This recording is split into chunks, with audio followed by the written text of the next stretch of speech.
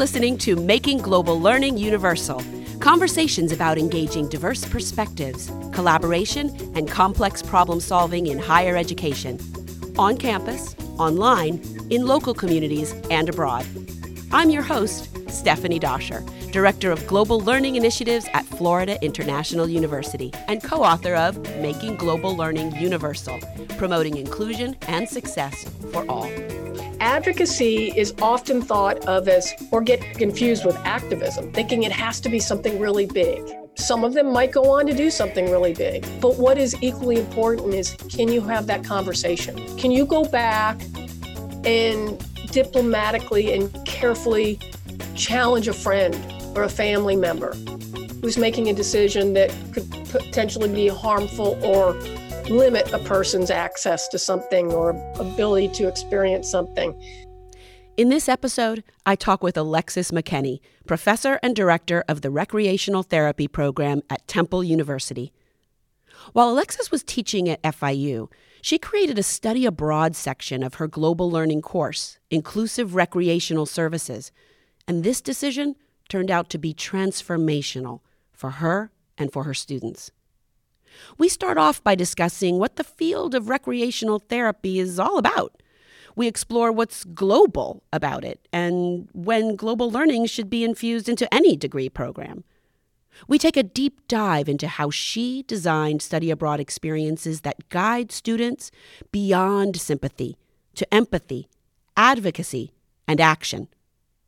Regardless of the discipline in which you teach, whether you've led a study abroad or are just considering it, I think you're going to take away great ideas from this talk. Here's my conversation with Lexi. So let's start off a little bit with you just describing your field of scholarly work, your field of expertise, your passion for your work. Just like talk a little bit about what you were doing at FIU for 19 years and how things have transitioned as you've moved to Temple University now. Sure. I started at FIU in 1998. I hadn't quite finished my dissertation, so I spent my first semester there pretty much hunkering down at nighttime in the office, getting that done. So by early 1999, I was done and officially an assistant professor. They brought me in for a semester as an instructor. I was the only faculty member in recreational therapy for quite some time. And we were struggling to get the numbers for quite a while, and I did some marketing that didn't go so well. Then changed up the marketing program drastically, and it really kicked in right about the time I became a department chair for the Department of Leadership and Professional Studies, which I don't remember the exact year, but I was in that position for 3 years, which is a very typical run. And at that time, I leveraged that position to be able to get some help because I was working well with the dean. She wanted to keep me in the position. So I was able to get a full-time faculty line. And then we brought it online, which meant that we were able to secure even more resources. So the program, by the time I left, had close to 800 students or so. And I think they're sitting around 700 now. And that was when before we were averaging 25 to 30. So it was a struggling program. It was hidden in recreation and sport management and then emerged out on its own. And it's still a very robust, strong program there. I would venture guess that it's the largest undergraduate program in the country. So who takes those courses? Who's studying this? Who's taking this degree? It's a mix of students. As we are the lesser known of the health professions, allied health professions, people are, even if they don't necessarily know exactly what a physical therapist or an occupational therapist does, they're familiar with those terms. So quite a few students come into that program here, there, everywhere across the country with their eyes set on a graduate program in PT or OT. That's often. So there's a considerable number of students that do that every year. And we have a lot of students who also come in saying, I want to be a recreational therapist. They have a fundamental understanding of that. Sometimes it's because they have a family member with a disability or they themselves were injured, perhaps went through treatment and was exposed to recreational therapy that way, or through word of mouth. And then there's something else that happens that I always think is pretty magical. And that's the student that comes in saying, I want to be OT, I want to be PT. They take some classes and they fall in love with RT because they start to understand the remarkable importance of the things we love to do being part of helping us get better. Ah. One time I was on a plane. It was in the Pacific Northwest. I was flying from Seattle to the San Juan Islands, and there was this gentleman on the plane with me. He had this really big beard, and we just got to talk. And he said, I just come from Alaska. He had spent a lot of time in Alaska studying how Inuit communities use games to teach children the life skills they needed for survival, right? So hunting, also different kind of citizenship and social skills. So when you're talking about recreational therapy, are you talking about like games, or are you talking about the things that we do on an everyday basis? Or is that more physical therapy? I just want our listeners to really understand your specific space. I appreciate that. I didn't know you were going to ask about that, and I truly appreciate it. I didn't know I was going to ask about it either, but I think it's important for the conversation. Yeah. No, it's not limited to those things, but certainly it involves what you're talking about. It can involve games, sports, recreation, any sorts of recreation activities. It could be life skills. It really comes down largely to the things that people enjoy, because a very important part of the recreational therapist's job is to do a good assessment upon admission into a hospital facility or even a community-based setting such as parks and recreation, to understand not just what limitations, what disability the person enters treatment with, but also what it is they like to do. Because if we understand what motivates them, then we can create a treatment plan that embeds the things that they enjoy to help them get better. And I'm going to give you an example that's very specific to Miami. And I've always loved watching students have this moment. For years, we have placed student interns at Baptist Hospital Rehab. In their rehab, they have a very big component that is working with people with traumatic brain injury. So it could be a person who's had a stroke, car accident, hit their head on something. But as you know, in Miami, dominoes is huge. People love the game of dominoes. Now, somebody who has experienced a stroke might neglect a little bit on one side. Let's say the person's neglecting the left side because they're unable to use their left side completely. Of course, they have to go to the physical therapist. They might co-treat with a recreational therapist and start working in the gym to increase strength and mobility. Well, they might come into the recreational therapy gym after that, and the rec therapist might sit them down and start playing a game of dominoes. Maybe not even tell them that there's a therapeutic outcome involved or a goal set related to that, but modify the activity so it forces them to have to start using the side they're neglecting. So they're thinking about the game. They're very happy to be playing. They might be questioning, why am I doing this in the hospital? But when they have that insight and it's processed correctly with a recreational therapist, it's powerful. When they realize they just did something that they've been telling themselves they can't do because they were participating in something they love. So this begs the question, because you just brought up geography and a little bit about culture. What's so global about rec therapy? I can imagine listeners thinking, why would we want to infuse global learning, perspective taking, diversity, problem solving, collaboration? Why would we want to at all in a course or in a degree of this type? Where is there room for that? Why would we want to do that? Because it makes sense. Help me make sense. No, I didn't mean that to be facetious. I'm sorry. It makes sense because a person's culture, the language, what they bring to the table helps determine what to do and how to move forward.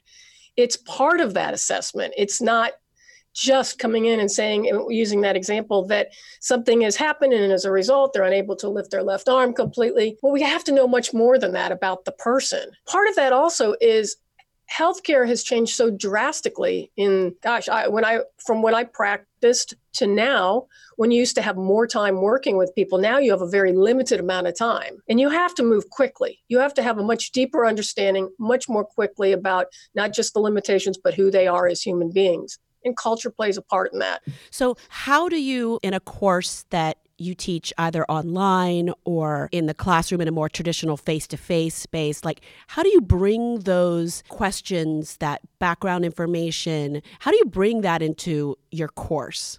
How might your course have even changed over time? I learned to do that very early on because of the privilege of working at FIU. I was working with students from diverse backgrounds, so I quickly learned to have them inform me and the discussion. So it started that way, and then I increasingly learn more and more about the importance of that, and also myself doing my own homework and learning more about the cultural differences and expectations students have in higher education of me as a professor, instructor, and their expectations when they go out into the field. I used to marvel at some of the things I would see students be able to step out in the field and do that were specific to language and cultural differences. And that informed my teaching too.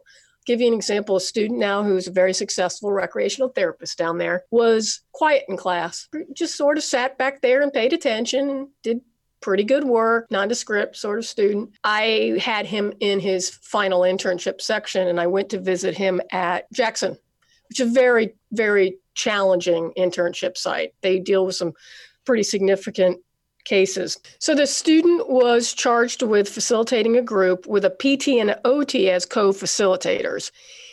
I did not know what the activity was going to be, but when I went in, I saw that the group was formed by, there's probably 7 or 8 people in it.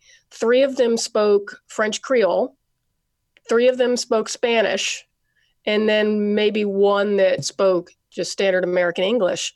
And I did not know until that moment that he also spoke French. I knew that he spoke a little bit of Spanish. And they charged him with this because he had the ability to be able to lead that activity and translate between all of them. So what I hear you saying is that culture plays a role in a couple of different ways. It plays a role in one's sensitivity to the patient. Is that the right terminology, the patient? Patient or participant, depending on the site, yes. Okay. So the patient or participant being sensitive to the fact that their everyday activities may vary, the things that are preferable to them, they're used to doing, that they enjoy doing, are different based on culture and geography. But then also it's the space that we're working in professionally. Yes. Which is a much more diverse and internationalized space. And that's certainly true in South Florida, but you're in Philadelphia now. Like, are these same issues of cultural sensitivity for the patient participant and intercultural communication with our colleagues, do they also manifest in Philly? Yes, but language to a lesser degree. Completely different cultural differences here than in Miami. But yes, same issues. We speak to the same things. Students have to go out and be aware and be able to ask the right questions. But more importantly, recreational therapists are trained and by nature should be always thinking about how you modify or adapt an activity. And it's not just based on disability, but what it is that motivates the person to participate. Okay, so how do students learn that? Do they learn it by reading it in a book, by watching a movie? Like, how do you do this in your classes? I think the internship is the biggest part of that. And here we have a clinical class that is unique. I had not been exposed to that before we came here. So in addition to learning how to lead the activities early on in a modalities type of class, they have a first internship, which is similar to FIU, where they get exposed to the field. They go out and they have to be challenged to start leading activities. But they also have a clinical class that is supervised by the professor, and they go to sites and work with actual patients or participants in leading activities live, with the professor helping them.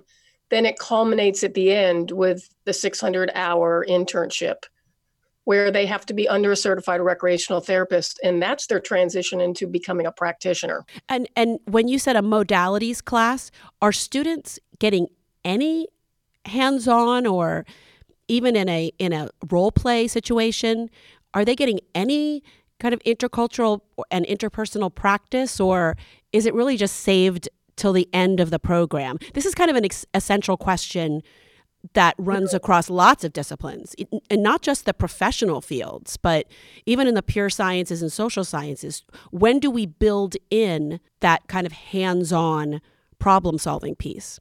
Very early on. This is usually right at the beginning, a junior level class. The modalities, which it's recreational therapy facilitation techniques. And it's something that I've been teaching and co-authored the primary textbook for it for years, and we have definitely shifted our thinking more and more to speaking much larger than just the hypothetical of the disability and how to modify an activity or create an adaptation so the participant can be fully engaged, to speaking to the variations in the people themselves and where they come from and their backgrounds and how they might respond to that, or how they might see one particular activity one way as opposed to another, or something that the students might think, well, everybody knows about that activity. This should be simple, but not necessarily. You have somebody that migrated here who maybe has never seen that particular activity, and now you're telling them that they need this to get better. Why? You teach your courses not only online, face-to-face, hybrid modality, but you've taken the extra step, the extra effort on your own behalf to teach rec therapy courses abroad. That really blew my mind. Like, why would these students do that? Why would you want to do it beyond just the simple act of, well, it's recreational, it's fun, we're going to tour, it's food, fun, and festivals. There's something entirely different going on in your courses. You've written about it. We actually featured your course as a case study in the book. What could study abroad look like? So if I could just kind of take you back to the beginning, how you envision this course, why you did it, and maybe even some of the tweaks that have happened along the way over the years as you've refined things. Sure, I'd love to.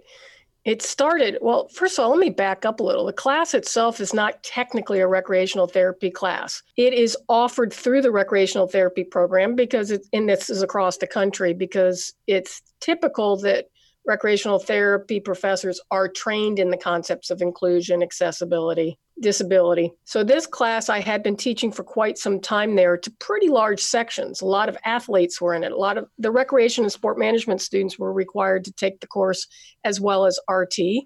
Plus we had students that came from other majors that took the course. And what was that course again? Inclusive Recreation Services is the course there. Okay. And I've embedded those concepts into a class here called Disability Identity and taken that one abroad. Similar to how it is a global learning course there, it is considered a gen ed course here, general education. That way it becomes attractive to students outside the major across the campus. But the reason why I bring up teaching that before is because one of the things that the class does is help train you to have an eye for things. To, instead of just walking around a curb that's full of water because of the rain one day, stopping and thinking, how would I get through that if I couldn't walk around it? Or being aware of, for example, here, every time I take the subway every morning, and I cringe when I hear this announcement saying that the next stop is an accessible stop. Every stop should be an accessible stop. But that's the kind of thing this class trains you to do. Well, then there was the summer that I was in Paris with a colleague presenting a couple of research papers, and she was off to museums and I was on my own. And I had one of these moments where I realized I had compartmentalized. Here, my trained eye, well, when I was in Paris, was gone. I had been running out of the metro to go here, to go there, and not really keeping the watchful eye that you usually do, which is something that the class teaches. And I wasn't doing it until the one day I was at Châtelet, one of the major stops and transitions, when I happened upon a family that I was watching struggle mightily, getting on and off of the train. So they had a girl that I'd say somewhere around 12 in a wheelchair, a younger boy, and they were rotating who was pushing, and then they had to carry the kid all the way out because there was no elevator, and it was such a struggle. And I stayed behind because I didn't want them to think I was stalking them. I was which I kind of was, but I was watching them the whole way. And when I came out of the metro that day, I'll never forget it. It was Saint Michel, and I stepped out and I thought, this is a perfect laboratory for the concepts that I teach. Didn't quite understand what that meant yet, though.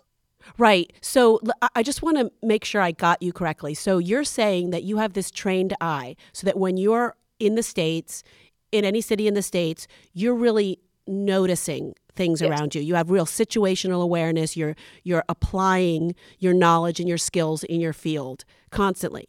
But when you were in Paris, you didn't realize that it's like that radar was almost turned off.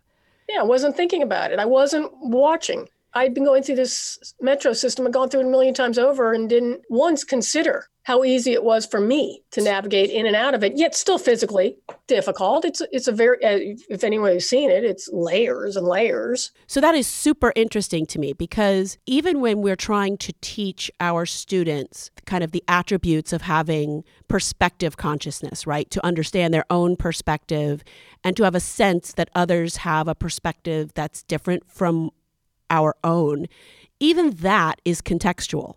Right? Yes. Like we might, in a certain geographic, cultural, disciplinary context, really have that kind of multi-layered sensitivity. And as soon as we go into a different case or a different context, we may not be able to apply those superpowers in the same way, right? And so what you're saying, if I hear you correctly, is we can actually kind of put hyperfuel into those superpowers by intentionally taking students who may be really expert, in one space and moving into a different context in order to kind of tweak those again. Like that kind of happened for you. Yes. Yeah. For me, personally, professionally, in that moment, what to do with it was what I had to figure out next. Yeah. So what did you do?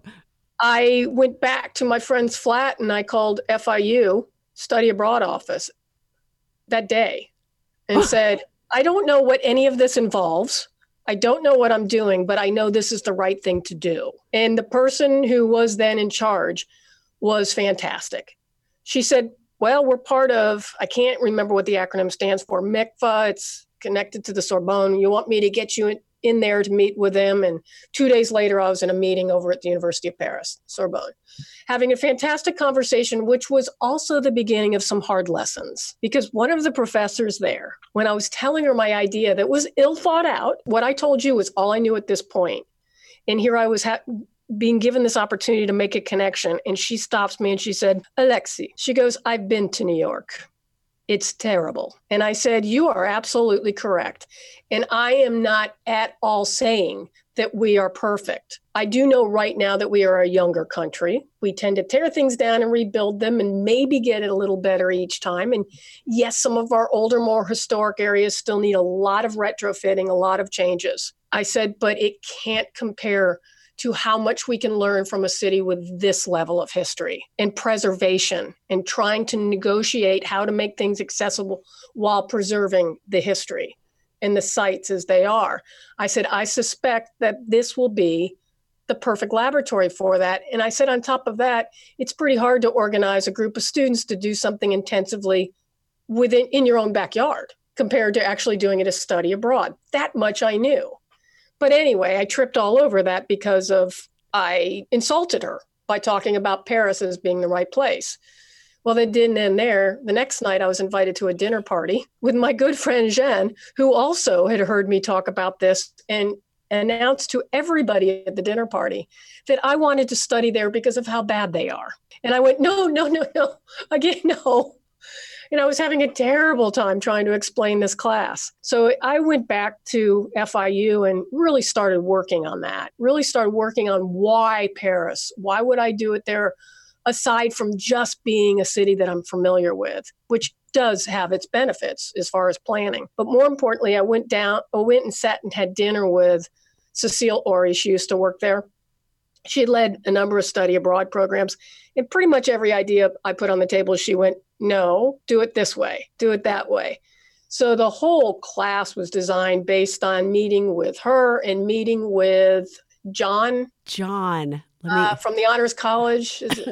Why am I drawing a blank? He's been doing this forever. In fact, he just did a study abroad program in Miami and it made press. John Bailey. Yeah. Or they say Bailey. Bailey, yeah. Yeah. Yes, he is an expert study abroad designer. In fact, we'll link in the show notes to some of the stuff that he does.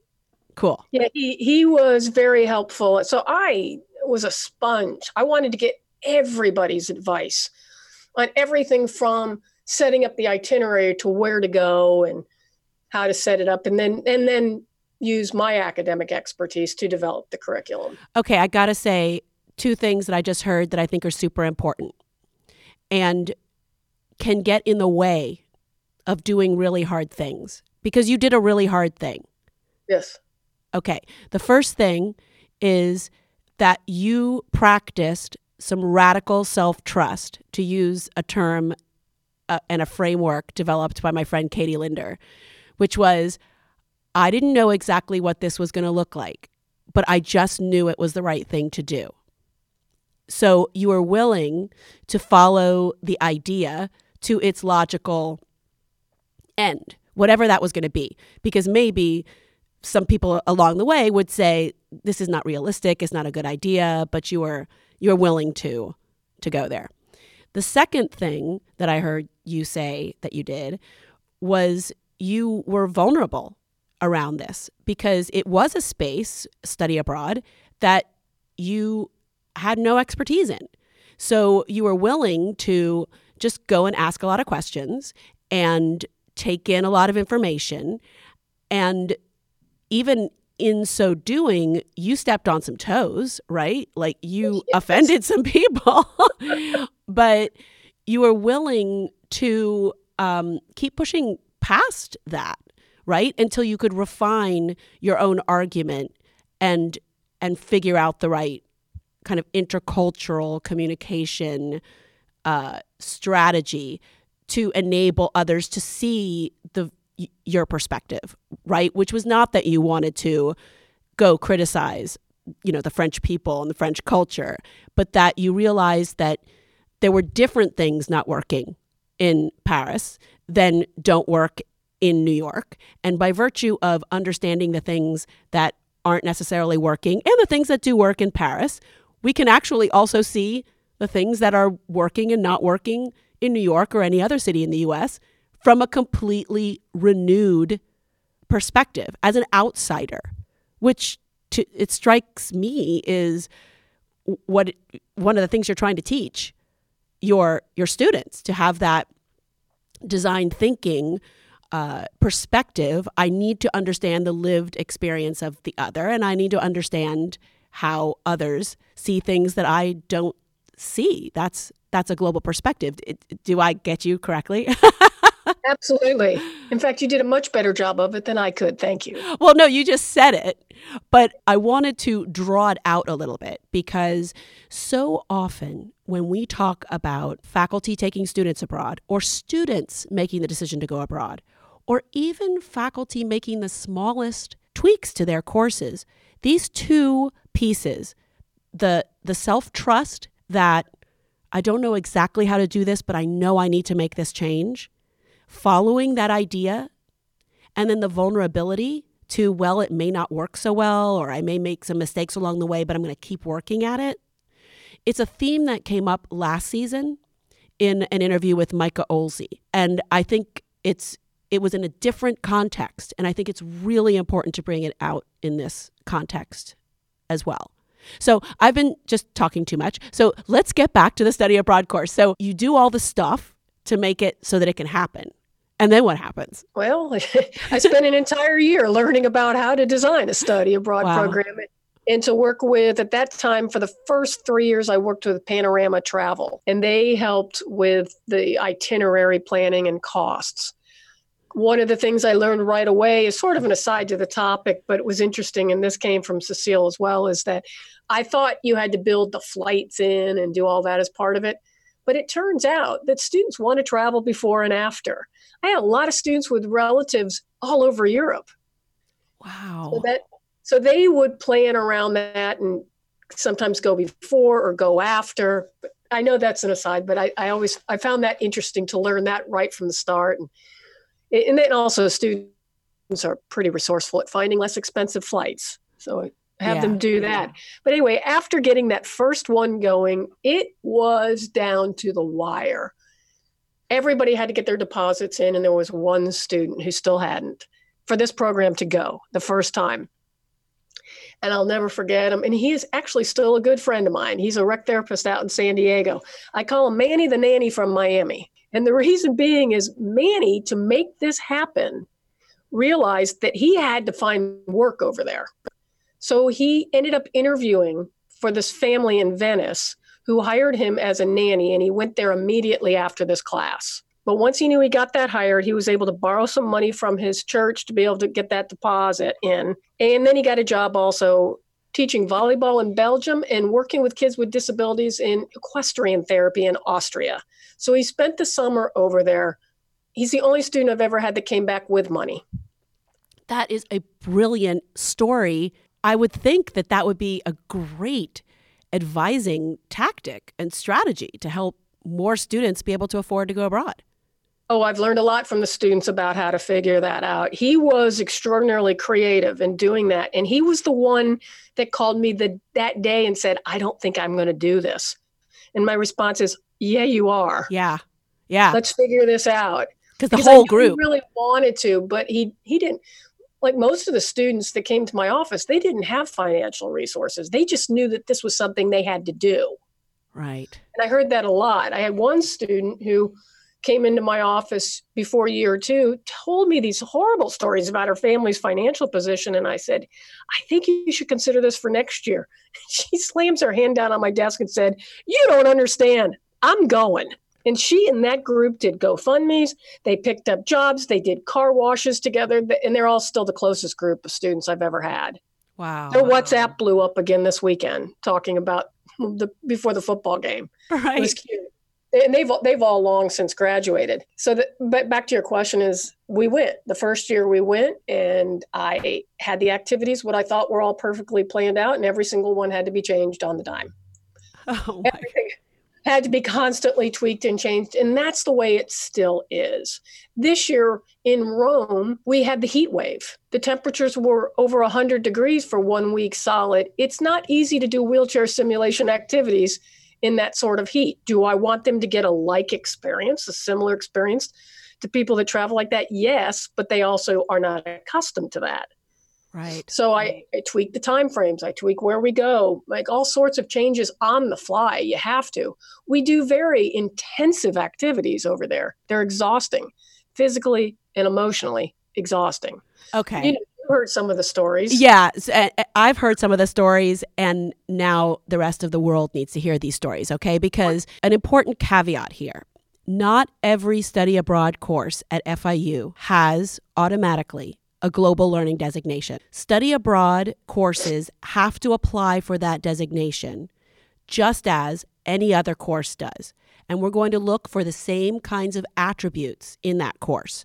So just because we're teaching and learning in another country does not make it global learning. Global learning is a process. It's not what we learn, nor where we learn, but how we learn. And it's a process that must involve diverse people, diverse perspectives in collaborative efforts to understand and address complex problems that transcend borders of difference, whether those are geographic borders, ideological borders, cultural borders, or in this case, physical borders, kind of a combination of the cultural and the physical, right? And historical. Interesting, yes. And economic, right? So the complex problem is, how do you make your way? The course is inclusive rec services. How do you make your way through a space?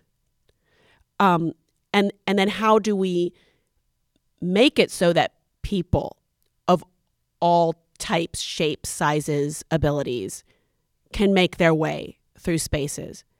So you're not just going and having students observe and take notes and make a plan of action that they would do, or like take pictures and critique it, or compare and contrast what the metro in France and the subway in New York. You do something that is truly a global learning experience. So now we got to get to this is the treasure of this interview, I think. So tell us what. I know you're like all excited. You're feeling a little bit of pressure, I know.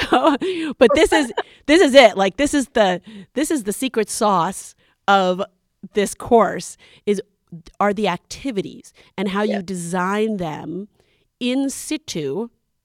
And we do want to hear about the activities, but even your story about how you open your mind to what they could be and how you've tweaked them those pieces are really interesting too, because your process, I think, is applicable to others, whether they're teaching abroad or designing a study abroad course, or even a community-based course or a campus-based course.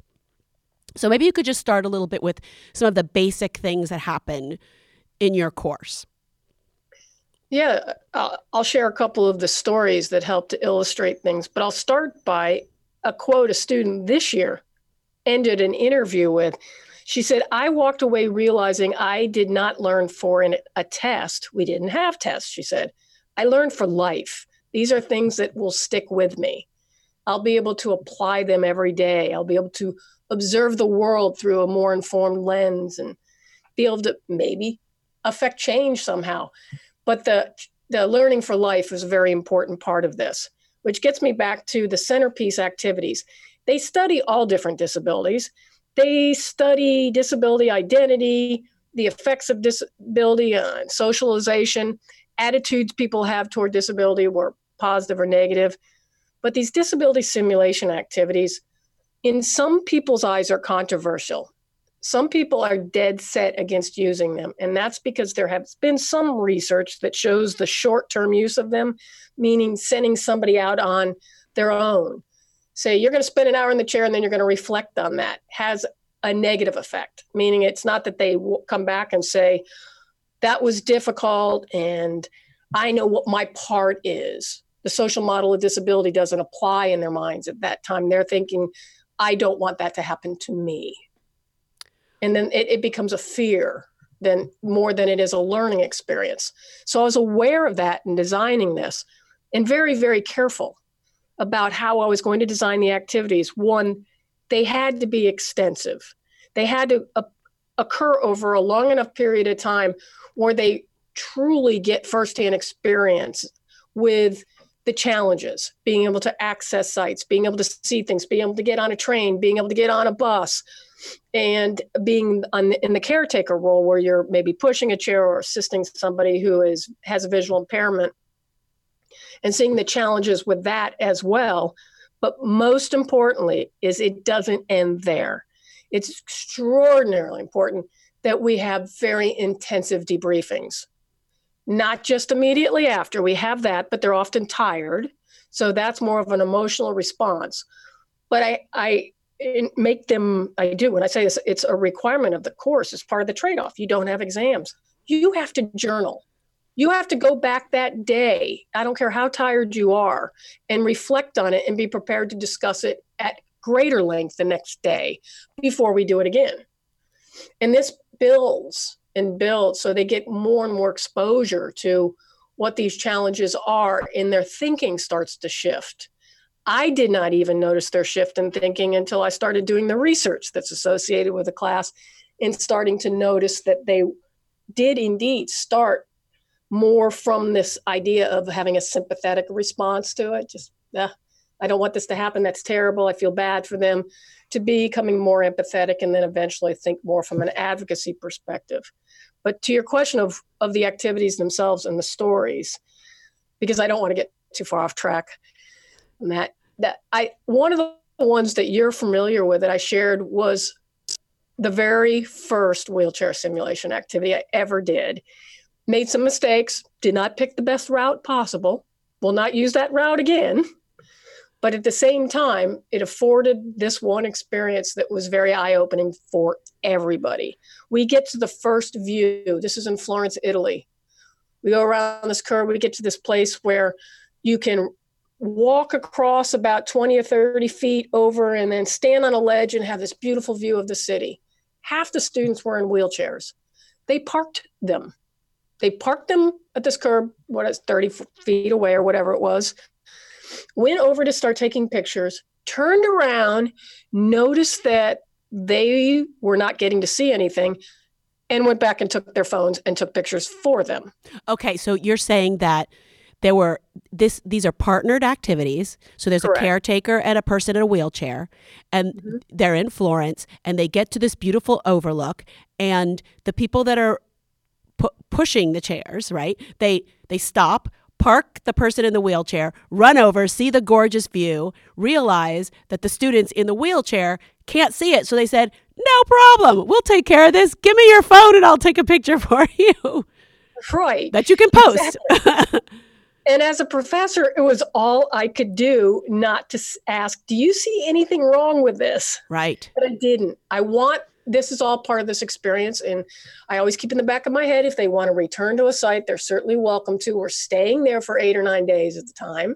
But no, I had to let this go and hope that something happens as a result, even if I have to bring it up later, but not in that moment.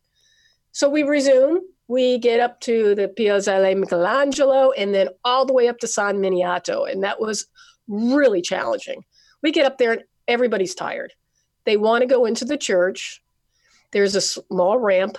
I tell them, you guys go in, I'll meet you inside. I went and got water and sat outside. It was beautiful. About 30 minutes passed and I realized they haven't come out. I don't know where my class is. And I'm thinking, I hope they're okay.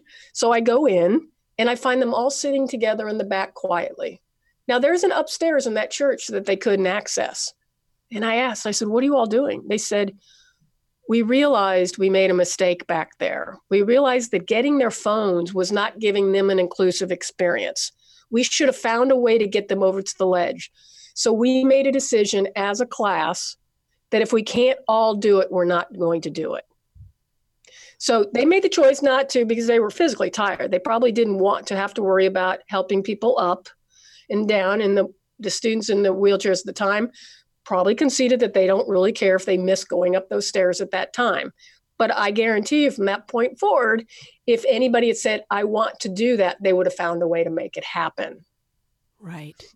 And it was a very profound moment for them to come to that conclusion on their own. So I want to take that back to something you just said a moment ago, that there's a difference between sympathy, empathy, and then advocacy. So you were saying that the sympathy, which is, I feel sorry for them. Let me grab their phone and take a picture of them so that they don't have to feel so bad when they go home or when other people are watching their Instagram feed and they don't see, right, the picture. But then that empathy piece, help us go that deeper step. What does that mean to be truly empathetic? It's to have a better understanding of what the person is experiencing, trying your best. And you can't ever say you fully understand what somebody is experiencing if you do not have the same disability or experiencing this day to day as opposed to during a simulation activity. But you get a better understanding of the challenges and your emotional responses to these challenges. The more you do it, the more it becomes less about, I just want this to be over because then I can go back to the way I live, to more, I get a better understanding of what this is. This is serious. There are serious limitations to being able to get to see and do the same things that I could have run up here and done much more quickly. And that's taking on more of an empathetic approach to how you respond to everything. And this is a very important quality of any of the allied therapists. Recreational therapy, PT, OT, we all have to be thinking more along those lines because the sympathetic response does very little to assist in therapy. Yes, we have sympathy. It's not to negate that. We're going to as humans, but we can't let that be what pushes our therapy because then it stops at just feeling bad as opposed to really starting to understand the challenges and being able to immerse yourself in it. But right. What the intensive experiences did by doing this over and over and really guiding the discussions and the debriefings, processing what they experience, is get them to start thinking about their role in making the world a better place. Advocacy is often thought of as, or get confused with activism, thinking it has to be something really big. Some of them might go on to do something really big. But what is equally important is, can you have that conversation? Can you go back and diplomatically and carefully challenge a friend or a family member who's making a decision that could potentially be harmful or limit a person's access to something or ability to experience something? So it can be at the micro level in a conversation to somewhere in between where you go do the MS walk and you raise money for research to being somebody who starts something and takes it more to the activist level. But if these activities actually get somebody to think from an advocacy perspective, they are going to be so much better prepared and informed as practitioners. It's also, they're going to be better human beings because they're seeing the world. They're better understanding by thinking, using the social model of disability as a foundation of thought. You realize that you are, as a person who is a member of society, are contributing to the things that cause the limitations. We are all responsible, as opposed to why isn't somebody taking care of this? Where's the government in this? Mm-hmm. We all take a role. That's the social model of disability, is understanding your part, and that positions you to be a much stronger advocate, whether, again, it's on the micro or the macro level. And we'll definitely include something. I'll ask you to share with me something that I can share in the show notes around the social model for disability, because I think that model, others might be able to apply it in their fields. And another concept that you just spoke to, which we find in our research around global learning on our campus, given that we have, tens of thousands of data points. We use the Global Perspective Inventory as a survey, and we analyze students' scores, their outcomes from a post-test, pre-test difference point of view, and we are in a multivariate model looking at, given the number of courses and activities students are taking, what is the relative impact of each additional course and each additional activity.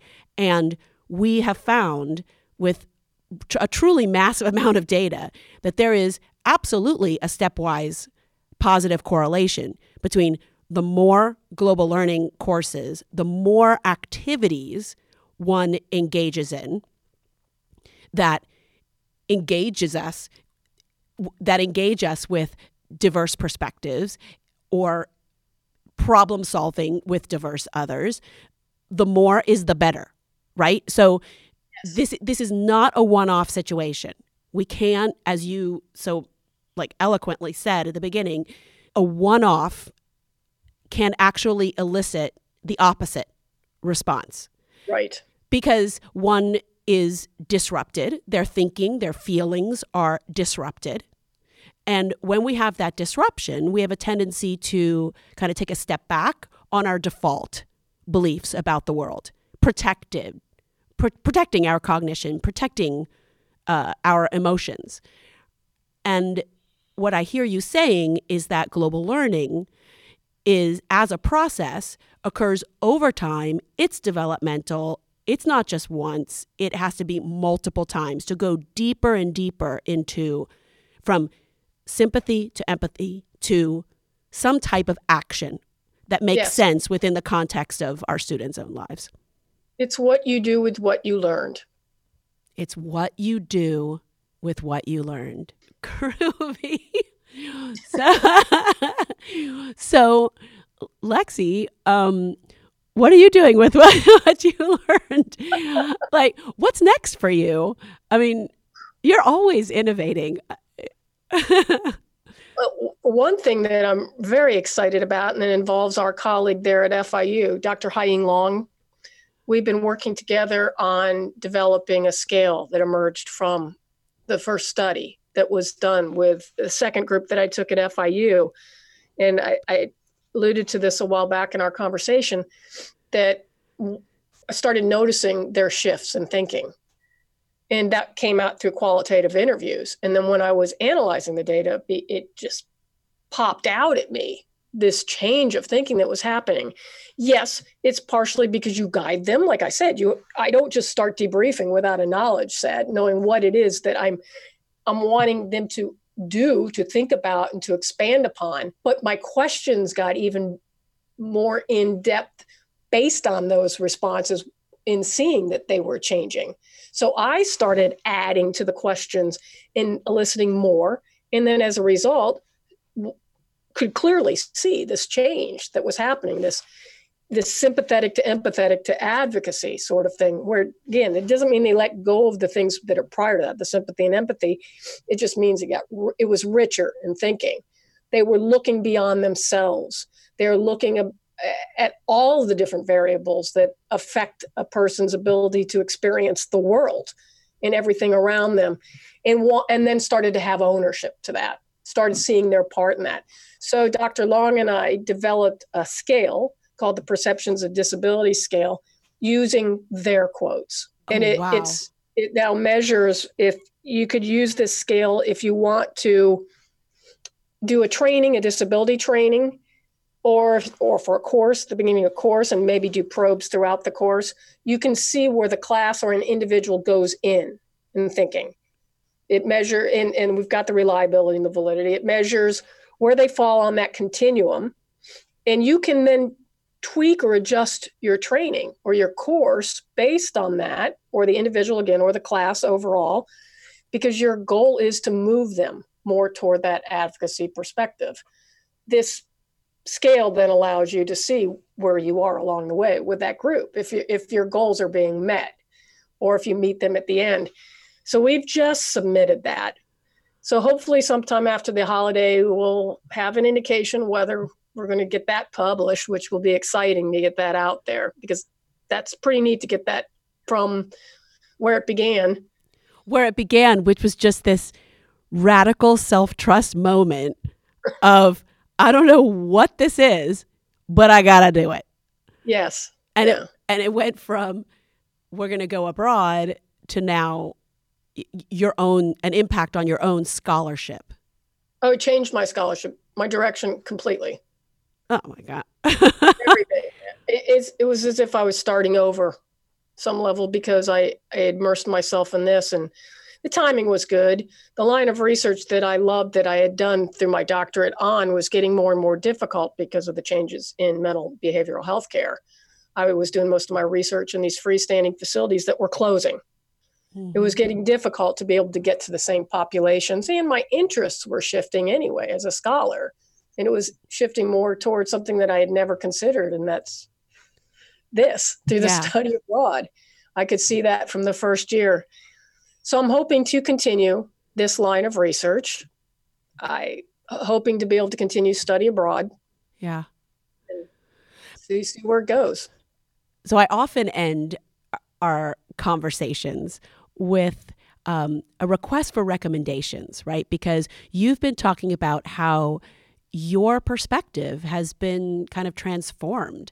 And so, I want a little taste of that, right? So if you had a book, a film, a journal article, an experience, a song, a poem, anything that you could recommend to me or to anyone who might be listening that might help to kind of give some insight into something that has been transformed for you, perhaps, but that you think it was really kind of mind-blowing, we'd love to hear it. That's difficult. I'm trying, when you couched in, do I have a book or something? Nothing came to mind right away, because when I think about study abroad and the challenges of getting this sort of program moving, it was largely because it was unheard of. The study abroad programs specific to disability are usually going over and participating in some sort of disability sports event, but nothing like actually accessing these cities and using them as laboratories and then comparing the laws. So I don't have that guidebook for this. Yeah. If any, it's not like that. But what I can speak to that we haven't talked about, and I would like to make sure we talk about this before closing, and I think it's extraordinarily important factor, is students with disabilities themselves getting to go abroad. In the first 3 years, I had none. I had some students come to me, but we ran into all sorts of barriers, which is ironic when you think about it, to getting them to go abroad. Lots of limitations, lots of things thrown up in front of them. Because does the Americans with Disabilities Act, does it matter if you're overseas? Do you have to adhere to it? Things like that, which to me were no-brainers. Excuse me for being simpleton on that, but it really is. Yes, You apply all the same concepts no matter, and every student should have the same opportunity. So the last year at FIU, I just want to add that my eyes were really open to the realistic challenge, not the simulation challenges, because we took 2 students who were deaf, 1 student with a rare neurological disorder and needed a chair full time while we were there, and 1 student with a severe traumatic brain injury and was 29 and returning to school. So we had to make all the accommodations for them to be able to attend the program. They also became the people that helped inform the program. So I guess where I'm going with that is I really think it's important, 1, we make every effort in higher education to make sure that students with disabilities feel welcome in study abroad, understand that those opportunities are available to them too, because I suspect a lot just think, no, why would I even bother trying? How am I going to bring a chair? How am I going to be able to study this? How am I going to study that? When we should all be, as academics, saying, well, we'll figure that out. We'll just make it happen. There's no reason you should not be able to go. And that's a mindset that I don't think is there yet. I think we're talking more. I think the issues of disability, but I think there's a much bigger conversation that has to occur across higher education. And that's the other direction I'm taking this. I know I'm not offering you something that you just asked, but I really do think that bringing up that point before we close is important. And thanks to you, by the way, you all introducing me to Diversity Abroad, that's part of the area I'll be presenting on, is in working on that. I've been teasing out the data from those students and writing something separate just about them.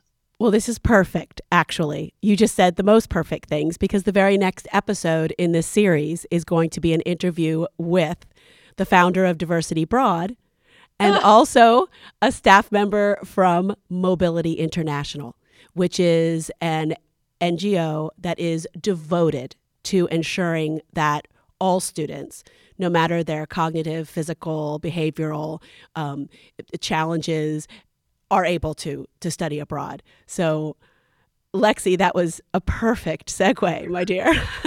Wonderful. Thank you.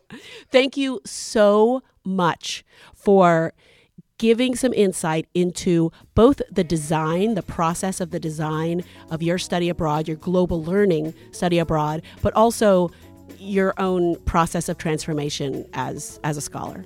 You're welcome. And I thank you. I am very humbled and honored to be asked to do this. I really appreciate it, Stephanie. Thank you.